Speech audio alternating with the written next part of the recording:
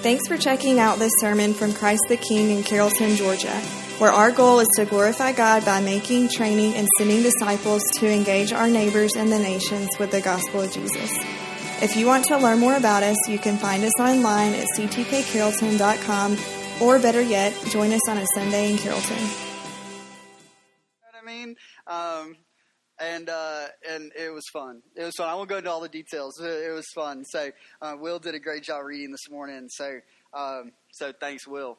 All right. So we are, we're in a section of Scripture that those who have been with us for some time have some experience with. This is not the first genealogy that we've come to in the book of Genesis. Perhaps you've read through certain genealogies in the past. We are provided multiple illustrations, examples of genealogy as we consider the Bible as a whole. But genealogies can oftentimes be seen as dry or confusing. In fact, I think one of the things that most kept us engaged with Will's reading was whether or not he was going to continue to pound it out, right? It was we're listening with eager anticipation as to whether or not he's going to trip and fall or run away, right? What's going to happen next? Dry or confusing, right? Maybe even unnecessary, right? As we read through Genesis chapter 36, you might be asking yourself a question. Why? Why is this here? What is this for? Genealogies can a lot of times feel unnecessary if we are unfamiliar with their purpose. This isn't an idea that's altogether new to us. We experience it and see it in other areas as well. In fact, I want to illustrate this to you for just a moment. I want you to consider a phone book. Okay, which I feel like even in asking you to consider what a phone book, I need to then explain what a phone book is, because I'm not sure those are even things anymore, right? And so allow me to do a brief explanation of what a phone book is, right? You see, before we had these phones, and there was this comprehensive lists of people we know with their contacts and their emails and their phone numbers, multiple phone numbers, right? That we go back and delete now because nobody has a home phone anymore, and so there's no reason for that. So we just get rid of that one, and then it's cell phone. You guys are kind of following along. Before we had this, there were these books, right? They were thick, and they were periodically delivered to your house by someone. I don't even know who. What happened to the phone book people? I'm not sure, right? What are they doing now? I'm not entirely sure. But they would bring these books to your house, right? And you would open them up, and inside, what did you find? People, right? You found names and addresses and phone numbers, right? And so used to, if you needed someone's phone number, right, or you needed to know where they lived or whatever, and you didn't have a black book that had all of this in there, you had to go to the phone book, right? And you had to go and look and say, okay, yeah, Jacqueline Eves. Let me find Jacqueline Eves in the phone book. Okay, here's Jacqueline Eves. Let's check and see if this is her phone number. Is it still working? That's kind of the way it works. We're familiar with this, right?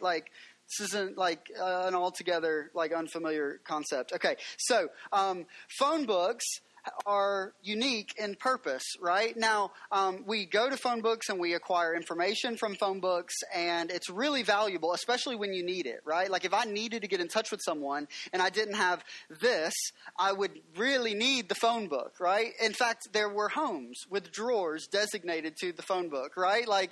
You had the phone book in the drawer and you pull it out and you go to it and you look, right? So they were really helpful. And they served a really specific purpose. But if we attempted to use or read a phone book in the same way that we read something else, we would find ourselves frustrated, right? We would find ourselves questioning, this doesn't appear to make any logical sense, right? If you were working your way through the Lord of the Rings series and you're reading through it, and then you set that aside and you go, okay, let me give the phone book a try, right? And you open up the phone book, it would be really confusing, wouldn't it? If you tried to read it the same way, you would become really frustrated, and it would just seem like a bunch of gobbledygook, and you wouldn't make it very far at all, and you would just kind of close it, right? This is the same way I think that we approach genealogy sometimes. All right, like we approach genealogy, this really interesting, beautiful, essential part of God's word in a way in which we are ill-informed, and so we oftentimes don't read it as it was intended to be read, right? This is here, right? Genesis 36 is here in the same way that Genesis 37 is here. Now, next week, when we look at Genesis 37 and we begin exploring this very familiar character study that is Joseph, right? We go, I'm familiar with this. This is really important. There are a lot of lessons that are valuable and to be learned and gleaned from, right? But let's remember that Genesis 36 is here too, right? And so on the same pages, right, in which we find Joseph in Genesis 37, we find Genesis 36 and this listing of Esau's descendants, right? It's valuable and it's here for a purpose.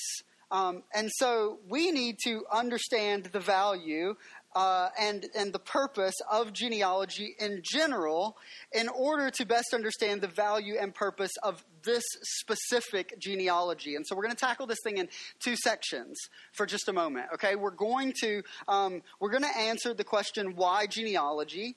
Okay, and then we're going to answer the question, why this genealogy? So we're going to talk about genealogy just in general first. Like, why is genealogy important? Why should we, on our read-throughs, not just come to the genealogy chapters and go, wow, Wednesday, off day, right? Like, not reading today. Like, no reason to tackle this. Why should we lean in and engage, and what should we glean as we come across these valuable and important parts of God's word? So why genealogy? Is that a question that you've asked before? It's probably a question that you were asking as we were reading. In fact, maybe Will was asking that question, right? As he was reading, like, why? Why is this happening? Why is this a thing? As Will was reading, I was like, wow, we're halfway there. Like, we're only halfway there, right? Like, keep going, keep trucking. You can do it. I was praying for Will as he was reading this morning. Why genealogies? Two things that I want us to highlight in the beginning. This is going to feel a little bit different today, okay? It's going to feel a little bit different than, say, last week or, say, next week. But I feel like this is going to be really valuable. So, number one, why genealogies? Here we go. Genealogies serve to move the story along. Why do we have genealogies? Why is Genesis 36 here, sandwiched between what we know as Genesis 35 and what we know as Genesis 37? Why do we have them? What purpose do they serve? Well, they serve to move the story along. Let's be clear. Okay, the primary purpose of everything that we see and read here is Jesus. Okay, the primary purpose of everything that we see and read here is Jesus. This is all about Jesus, and it is all leading us toward Jesus. Genealogies are one way that the biblical authors can move us forward in time, right? This is a thick book. If you've ever participated in a read-through, you know that, right?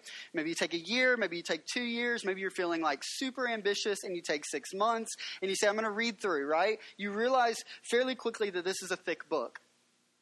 And we don't have all of the details, do we, right? There's a lot that has happened over the course of redemptive history that is not contained within this book, right? And so why do we have these genealogies? Well, because we've got to move the story along a bit, right? It's all about Jesus. It's all leading us to Jesus. And so the biblical authors oftentimes leverage genealogy to move the story along while at the same time explaining certain things that have happened that the audience would have known about, but they don't necessarily know why, right? There's a few examples of that in Genesis 36, how particular people got into specific places and why Esau left in the first place. We see in verses 7 and 8, their possessions were too great for them to dwell together. The land of their sojournings could not support them because of their livestock. Now we can get into all the questions as to whether or not like that was the reason that there was a separation, that there was a leaving that took place. But we do see Moses, as he writes here, uses this portion to explain Esau's settling in the hill country of Seir, right? How did we get here? Like, how did this happen? The biblical authors are moving the story along. That's number one. Number two, genealogies, in addition to moving the story along, oftentimes also serve as bridges. They serve as bridges. For example, between Genesis 35, that is God's blessing and renaming Jacob, and Genesis 27, the introduction of Joseph, we have this list of the generations of Esau. And again, the question that we are most naturally asking ourselves is why? In light of this, as we consider the writing of Moses as a whole, we realize that this is a common practice that he oftentimes leverages.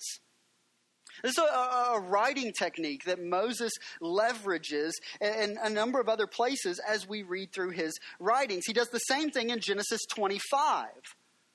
Right, if we look back and we see Genesis 35, we see this list of Ishmael's descendants before transitioning into Genesis 26 and what we would refer to as this major section on the life of Isaac and God's work in accomplishing his mission through he and his family. Right, so we're bridging the gap a bit. We're talking about, okay, here's kind of what happened with Ishmael, and now we're transitioning into this next major section of Isaac and then Jacob and Esau, right? There's this transition that takes place. It serves to bridge the gap. There's a teasing out, if you will, of sons, the one whom the promise will flow and the one whom it won't. Ishmael before moving on to Isaac, right? Esau before moving on to Joseph. This bridge, right, it transitions us into the next major section in the book of Genesis. In this case, the last major section of Genesis. At which point we go, holy cow, we're almost there, right? Did you feel like this day would ever come? Like, we're still a ways, okay? Let's not get cart before the horse here. We've got a ways to go in Genesis still. But we're bridging the gap now into this last and final major section. If we consider the way that we observe this in other places, Matthew does something very similar in his gospel. As you open up to Matthew chapter 1, we begin with this genealogy of sorts. As Matthew connects the Old and New Testament from Abraham to Jesus. There's a bridging of the gap that we observe taking place. So, genealogies what? Number one, they move the story along, right? We're answering the why behind genealogy in general. Genealogies move the story forward while serving to, in some cases, transition between major sections. That being said, what's the next question? Well, the next question is why this genealogy? Okay, great. Like, that helps us to understand how we ought to approach genealogy as we come to it in God's Word. But why do we have this particular genealogy? Genesis 36 accomplishes a number of purposes for readers. First, Genesis 36 serves as a warning for us, and we're going to spend a lot of our time talking about this. Genesis 36 serves as a warning for you and I. At which point we go, okay, I don't know if I was connected up until this point, but now you're talking about something that I'm really interested in, right? Like, now you're drawing me in. What do I need to be warned about? We'll talk a little bit about it. Second, Genesis 36 serves as a source of encouragement for you and I. So there's a warning to readers, and then there is this source of encouragement. What I want us to do over the next few minutes together is to try to unpack this as best as we can with the time that we have. So let's get started. Genesis 36. All right, Genesis 36, when combined with the rest of the narrative on Esau, warns readers to approach this older brother correctly. Right, to understand Esau, right? I think we're almost coming to this pause point in which we look back and we go, what have we learned about Esau up until this point in the story? We want to approach the older brother correctly, or we run the risk of disconnecting from the transformational intent of Genesis 36, which is a thing. right? Like there is this transformational intent for you and I as we come to and out of Genesis 36. If we don't approach the older brother correctly, there is a danger that we will disconnect from the transformational intent. Not only that, but we will discourage our connecting material prosperity with spiritual blessing, which is desired. We want to see this discouragement take place, right? We want to approach the older brother correctly, and then we want to see this discouraging of connecting material prosperity with spiritual blessing. You say all of this comes from Genesis 36 and the descendants of Esau? Yes, absolutely. Let's look back for just a moment. Right, in Genesis 25, we find Esau acting impulsively. In Genesis 25, we find Esau selling his birthright to his brother Jacob for a bowl of soup. We cannot approach Genesis 36 in isolation. We have to consider the life of Esau. So we consider Genesis 25. We are brought to this realization that this is indeed a fatal character flaw by Esau, and one that we should consider, given that Esau looks less like a morally compromised, genocidal dictator and more like you and I. Okay, this is what we're encouraging, a right approach to Esau and his character. We see through his despising of his birthright, Esau's rejection of God's prolonged work among his people. Esau desires something that you and I are familiar with, okay? Esau desires something that we observe in the world around us. I'm going to take just a few moments, and I'm going to build this case in a minute. Esau desires immediate gratification. This is the character flaw that we're addressing in Esau. This is the character flaw that has been being addressed in Esau. We hear that, and we connect with it. Or we connect with this idea of immediate gratification. Why? Well, because this is the time in which we live, right? This is the time in which we live, and let's just be real. There is no putting the genie back in the bottle. Right? Like there's no going back. Esau's sin is one that we are able to identify with. Again, allow me to illustrate this for you as we do a quick survey of cultural and generational practice. I was reading an article this past week about, and I could not tell you it was a reputable source, but I couldn't give it to you off the top of my head. But it was basically, it seemed as though it was an author written. It was an article written to like employers, bosses, right? If you were a business owner, this would be a very profitable article for you to read. If you were in charge of managing people, this would be a really profitable article for you to read. It basically talks about the distinctions of Generation Z and what you ought to expect as an employer now employing this like graduating generation. Listen to what the author writes. We make a number of connections here, so hang with me in the beginning, and then we'll really begin to pick up steam. It flows, okay? Gen X grew up with fast food. Millennials enjoyed fast entertainment. For Generation Z, it is instant everything. Instant information, instant communication, and above all, something that we are connecting with the character of Esau here, instant gratification. Now, is this new or unique to Generation Z? No, it's not. It's just that we live in a more instant world now than we ever have.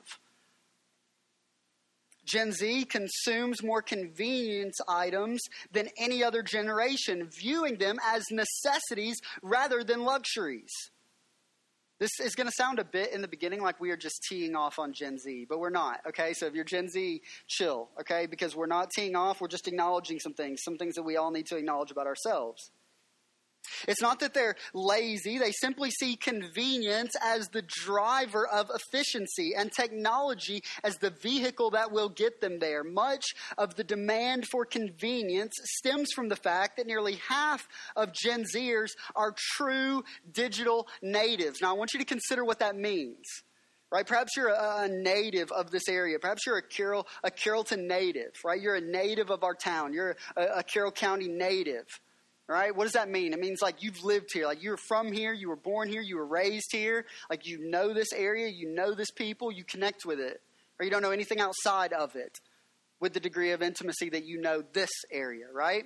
So what we see here is that there is this statement that reminds us that we have a generation of people who are natives to the digital world. Right, having grown up with smartphone in hand, they are connected more than 10 hours a day and receive more than 3,000 texts a month. Is anybody iPhone user in here? Are you getting these things that tell you your usage right now? Holy cow. How depressing is that, right? Really depressing. Gen Z has never known a world without Google, Facebook, or high-speed internet. They've grown up with constant streams of data and instant access to information. Instant gratification is their modus operandi. Self-reliance and short attention spans make Gen Zers impatient. Whereas previous generations were used to waiting 10 minutes for their PC to boot, amen, these employees don't like waiting for answers even from management any more than they like waiting in line. And they especially hate waiting for an app to load. This generation has a need for speed and expects technology to work at the click of a button or the tap of a screen, says Information Age. 8 in 10 expect mobile apps to transact in 3 seconds or less. And it's no wonder considering they switch between devices and platforms 27 times an hour. We read this and we go, man, what an indictment on Gen Z. Y'all are sorry, right? And then we go, wait a second. I mean, this is the world we live in. Like, this is where we are. Had we had the same technology at our disposal, like, we would be the same way. Why? Well, because we're diagnosing something about the human condition here. Right? Like it's drawn out and it's highlighted and it's emphasized as we read statements like these. But what we come to realize as we consider these statements, as we consider what we are looking at here in Genesis chapter 36 and this final character study of Esau, is that this is how we work. Right? This is how you work. Instant access, instant gratification.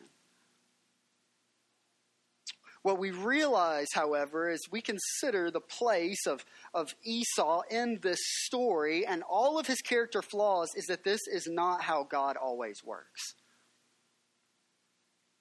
God and his work is often seen as slow, but it should never be seen as unintentional. This is true for the life of Jacob and Esau, for Joseph who would come after him, for the whole story of redemption, and for you and I. What we are seeking to accomplish by way of reading this excerpt and considering these truths is our connection with the sin of Esau. We made the distinction in the beginning between Esau and some genocidal dictator because I think what we often tend to do is to lump Esau into a category in which he does not belong that makes us a little bit more distant from his sin, operating in a safe distance then from the transformational intent of Moses as he pens Genesis 36. In Genesis 27, we see Esau's anger rear its head as he plots to murder Jacob in response to his stealing his blessing from Isaac. What would follow would be a 20-year estrangement of his relationship with his little brother. If you've been here with me for some time, you're like, yeah, we're hearing this every week. Good news. This is the last week, and then we're moving on to the next section. Let us be really clear. Esau has acted sinfully, right? Making a number of poor decisions. This was a trend early in his life, and as we observe from chapter 36, it is a trend that would continue. Allow me to summarize what we see in Genesis 36. I'm not going to go back and reread the whole thing, right? We've already tackled the names. What does it mean, Will? Here we go.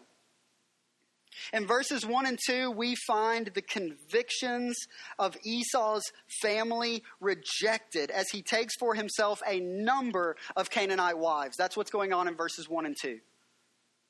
As a result, Esau finds his descendants cut off from the chosen people. We find through the genealogy of Esau and his descendants that intermarriage becomes increasingly more popular and accepted between the descendants of Esau and the native people, leading Esau to have found himself married into a leading family in the region. All of this, as we consider the historical place of Genesis 36, would give way to a violent invasion and absorption of the native people into the populace of the descendants of Esau, as assimilation moves to another level in verses 20 through 30. I just summed it up there. Right? What do we see? We find this new normal being embraced. Right? We see a rejection of what we refer to as the convictions of Esau's family. Invasion, like this blending taking place. This removal from and cutting off from the chosen people of God. There's a lot going on in Genesis 36. Esau's sin and its after effects are on display as we see the story move forward. That being said, it would be a mischaracterization to label Esau. Listen to this. It would be a mischaracterization to label Esau as morally evil in the same sense that we oftentimes define moral evil. Allow me to unpack that for just a moment, okay? The danger in mischaracterization is our inability to, as a result, relate with Esau. We separate ourselves from him and his sin as he is, for whatever reason, presented as this ethically rebellious, compromised character in a way in which we too are not ethically rebellious and compromised. Bless you. We elevate Esau's sin to a point that we are able to rest comfortably beneath this high watermark that he sets, finding ourselves consequently unchallenged by what we see here in Genesis 36. A warning that we receive through Genesis 36 is not to do this. We observe it not only through Genesis 36, but through Genesis 33 through 35, as it is made clear how we approach Esau's character in order to avoid this. Jacqueline and I were having a conversation a few weeks ago, maybe last week, about Esau. And about the way that we see and understand Esau have been changed through this portion of Genesis. And Jacqueline made the statement that I think that I got it about right here. This is the general idea, right? That she had never seen Esau this way before. That is, forgiving, engaging, and even humble in some really incredible ways. Let's consider them for just a moment. Number one, forgiving. How have we observed Esau's forgiveness, right? Esau is forgiving. It's observable through his warm and emotional greeting of Jacob as he enters back into the promised land. Evidence of God's work of grace in his heart and a point of hope for anyone in this room feeling the weight of strained or broken relationship. Friendships, marriages, does not matter, right? Hope for God's work of grace to transform the heart and restore what seemed at one time to be beyond repair is evident through this exchange between Jacob and Esau. Not only do we see Esau's forgiving nature, right, an element of forgiving nature displayed, but we also see Esau as engaging, right? He expresses noticeable interest in Jacob's family before inviting him to travel back to Seir with him. Forgiving, engaging, and lastly, humble. All right, we see Esau initially declining Jacob's offering of gifts, an act that, to me, bears the marks of genuineness. In no way does it feel like one of those, oh, no, I couldn't possibly take all of these gifts. Okay, quit twisting my arm, I'll take it. Right? There's this genuine feel that we get as we read through this exchange. Even when he does accept Jacob's offer, it seems as though this is a gracious act in order that his brother's debt that had been accrued all those years prior might be considered paid. Listen to what Alexander White writes of Esau. He says this, he says, Esau was full of the manliest interests and occupations and pursuits. He was a very proverb of courage and endurance and success in the chase. He was the ruggedest and the brawniest and the shaggiest of all the rugged, brawny, and shaggy creatures in the field and of the forest, among whom he lived and died. Esau had an eye like an eagle. His ear never slept. His foot took the firmest hold of the ground, and his hand was always full of both skill and strength and success. Esau's arrow never missed its mark. He was the pride of all the encampments as he came home at night with traps and his snares and his bows and his arrows, and laden to the earth with his venison for his father's support. Burned black with the sun, beaten hard and dry with wind, a prince of men, a prime favorite both with men and women and children, and with a good word and a good gift from the field for them all. Esau, the life of any party. In many ways, the epitome of manliness, with certain characteristics to be admired, desired, and emulated by men. In Esau, we find certain attributes of manliness that are in many ways demonized by culture and in need of deep consideration by the church. We find upon careful observation that Esau is far from the villain that he is so oftentimes considered to be. Getting this drives you and I to hear the heart of God's desire for transformation from this text. We ought to relate with Esau. We ought to see ourselves and our own tendencies in Esau, connecting with his flaws because they are our flaws, connecting with Esau's sin because Esau's sin is our sin. What you and I are in need of considering are the ways in which our own natures lead us toward sin, because the reality is that this is not a new or dead issue. Kent Hughes writes the following: for every generation, the challenge is the same. Gen Z, Gen X, right? Wherever you find yourself in this room, the challenge is the same: to see that there is more to life than a meal or baseball or a party or a movie or an indulgence of some kind. That life is more than that. And when these things become our everything, right, or our desires for immediate gratification take lead, the consequences are obvious.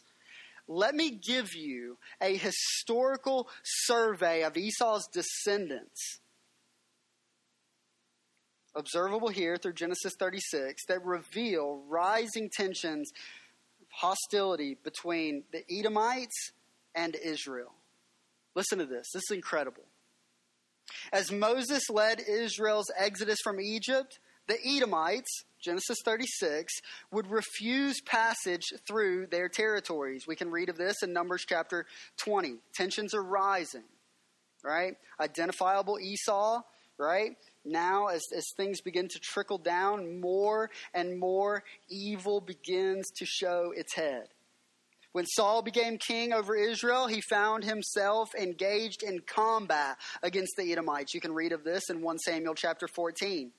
King David found himself at odds with the Edomites. And perhaps the most well-known documentation of their abuse of God's people came during Israel's deportation to Babylon. in which the Edomites intercepted escaping Israelites and refused them asylum or passage, choosing instead to deliver them back to the Babylonians. However, it doesn't stop there. As we jump forward into the New Testament, we find 400 years of God's silence broken as Jesus, the incarnate Son of God, is born of a virgin in the city of bread, becoming the target of an Edomite king named Herod. Feeling the threat to his throne from the Messianic king, consequently exterminating all of the male babies born in the region in this attempt to secure his crown. Do we really need to continue constructing a case, right, for the dangers of severe short-sightedness, that which Esau has been guilty of from the beginning? Do we really need to continue constructing our case of the dangers of fleshly pleasure and immediate gratification acting as one's guiding light? I don't think so. As we consider the character of Esau, what I want us to do is to embrace the warning that any type of moral separation that we desire to create between Esau and ourselves is at our own peril. Right, to elevate Esau and his sin to this level in which we are able to rest comfortably beneath and go, well, at least I'm not Esau, would be dangerous. Because what we find as we consider the character of Esau on display through this section, as we come into Genesis chapter 36, is that normal, everyday character flaws that we are able to identify with, that we are familiar with, that we are in need of repenting from, are present in the life of Esau, and it produces just this wave of chaos and destruction. We can identify with Esau. We ought to be warned, right? Not to separate ourselves, but to dig up and to pluck out any root of sin observable in Esau's life that begins to take and change our own. The blessings that we see in our lives are by themselves not sufficient proof that we belong to God. What we find as we consider an Old Testament survey of the Edomites, running alongside, contrasting with the growth of Israel, is that the Edomites take an early lead. Right? And it looks for a moment as though there's this blessing of the Lord, right, on the Edomites in a way in which God's people are left lacking. But what did we say in the beginning is that God works slowly, right? Many times. I bet you're familiar with that, right? Methodically. And there's this danger to, from an Edomite perspective, from our own perspective, to observe the blessings that the Edomites receive and the growth that they experience and go, wow, look, sin prospers and evil prospers and disingenuousness prospers and the way of the flesh prospers. Why not? Surely this is the blessing of the Lord. And while it is indeed a gift of grace, it is not worthy of our own practice. Esau was blessed and was yet shown to lack faith. Right? True devotion to Christ is shown in our repentance from sin. Esau is the life of the party. Attributes that are admirable in many ways. We see humility. We see engagement, we see generosity, we see care, but we don't see repentance.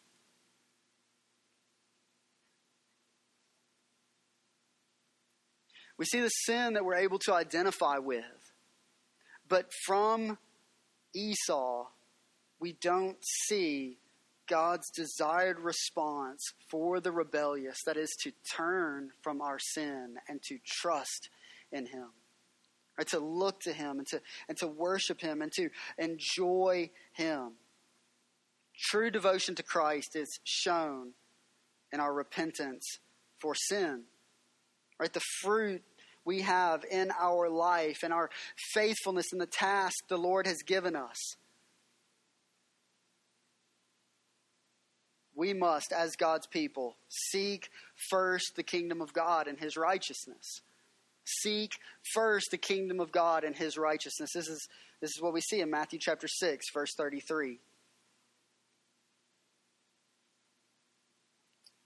The discouragement for you and I is to separate ourselves from Esau to the point that we are unable to see our own need for repentance. The encouragement that we see, not just here, but as we consider a survey of the Old and New Testament, is the faithfulness of God in Christ Jesus to receive the repentant, to restore our fellowship with God, and to save us from the wrath that we deserve, right? To save us from the punishment that we deserve. We see this encouragement. Not only that, but we see this encouragement that of thought. We see this encouragement of thought in that worldly success and material prosperity does not always equate, right, with the blessing of the Lord, right? There's this consideration that you and I make, and we look around and we go, okay, what does it look like to truly follow after Jesus? And then am I okay with that? Right? Am I cool with that? Even when it seems as though there is this passing that is taking place. I think the call from Genesis chapter 36 is really simple, and Paul articulates it beautifully in Colossians 3, verses 1 and 2, in which he says, seek the things that are above, not the things of the earth. Right? Seek the things above, not the things of the earth. We flee from laziness, right? We flee from disconnection. The things that come easy, choosing instead to give ourselves to Christ and the Word of God. Desires echoed by Paul in Ephesians chapter 1. Allow me to read an extended portion of Ephesians chapter 1 as we kind of begin to land this thing. Listen to what we see from Paul in Ephesians chapter 1. Beginning in verse 11, he says, in him, being Christ, we have obtained an inheritance, having been predestined according to the purpose of him who works all things according to the counsel of his will, which he continues to do here, right, in Genesis chapter 36, that he continues to do as the story progresses, so that we who were the first to hope in Christ might be to the praise of his glory. Verse 13, in him you also, when you heard the word of truth, the gospel of your salvation, and believed in him, were sealed with the promised Holy Spirit. Happy Pentecost Sunday. Verse 14, who is the guarantee of our inheritance until we acquire possession of it to the praise of his glory. Verse 15, for this reason, because I have heard of your faith in the Lord Jesus and your love toward all the saints, I do not cease to give thanks for you, remembering you in my prayers. Verse 17, here we go. That the God of our Lord Jesus Christ, the Father of glory, may give you the spirit of wisdom and of revelation in the knowledge of him, having the eyes of your hearts enlightened, that you may know what is the hope to which he has called you. What are the riches of his glorious inheritance in the saints? Verse 19, and what is the immeasurable greatness of his power toward us who believe, according to the working of his great might that he worked in Christ when he raised him from the dead and seated him at his right hand in the heavenly places. God never fully satisfies us in this world, but instead constantly stretches our desires toward him. God stretches our desires toward him. God's presence with his people is most evident through the expansion and purification of our holy desires. Let us consider this as we close out our time and prepare to come to the table. Let us consider the way of the flesh, and let us consider the work of the Spirit. The way of the flesh is that which is observable through Esau. However, the gospel displays this incredible power to temper our desires for instant gratification, fostering instead commitment to Christ. Did you get that? This is so incredibly important. Let's close with this. This is what the gospel does. Are you ready for this? Okay, the gospel tempers our desires for instant gratification So if you're sitting here and you're going, wow, like all of the ways that I am pursuing after instant gratification and the ways of the world and the things of the flesh and seeking satisfaction and the things that are not ultimately like of primary importance, how do I see those things squashed, right? Here's what we do, right? We look to Christ.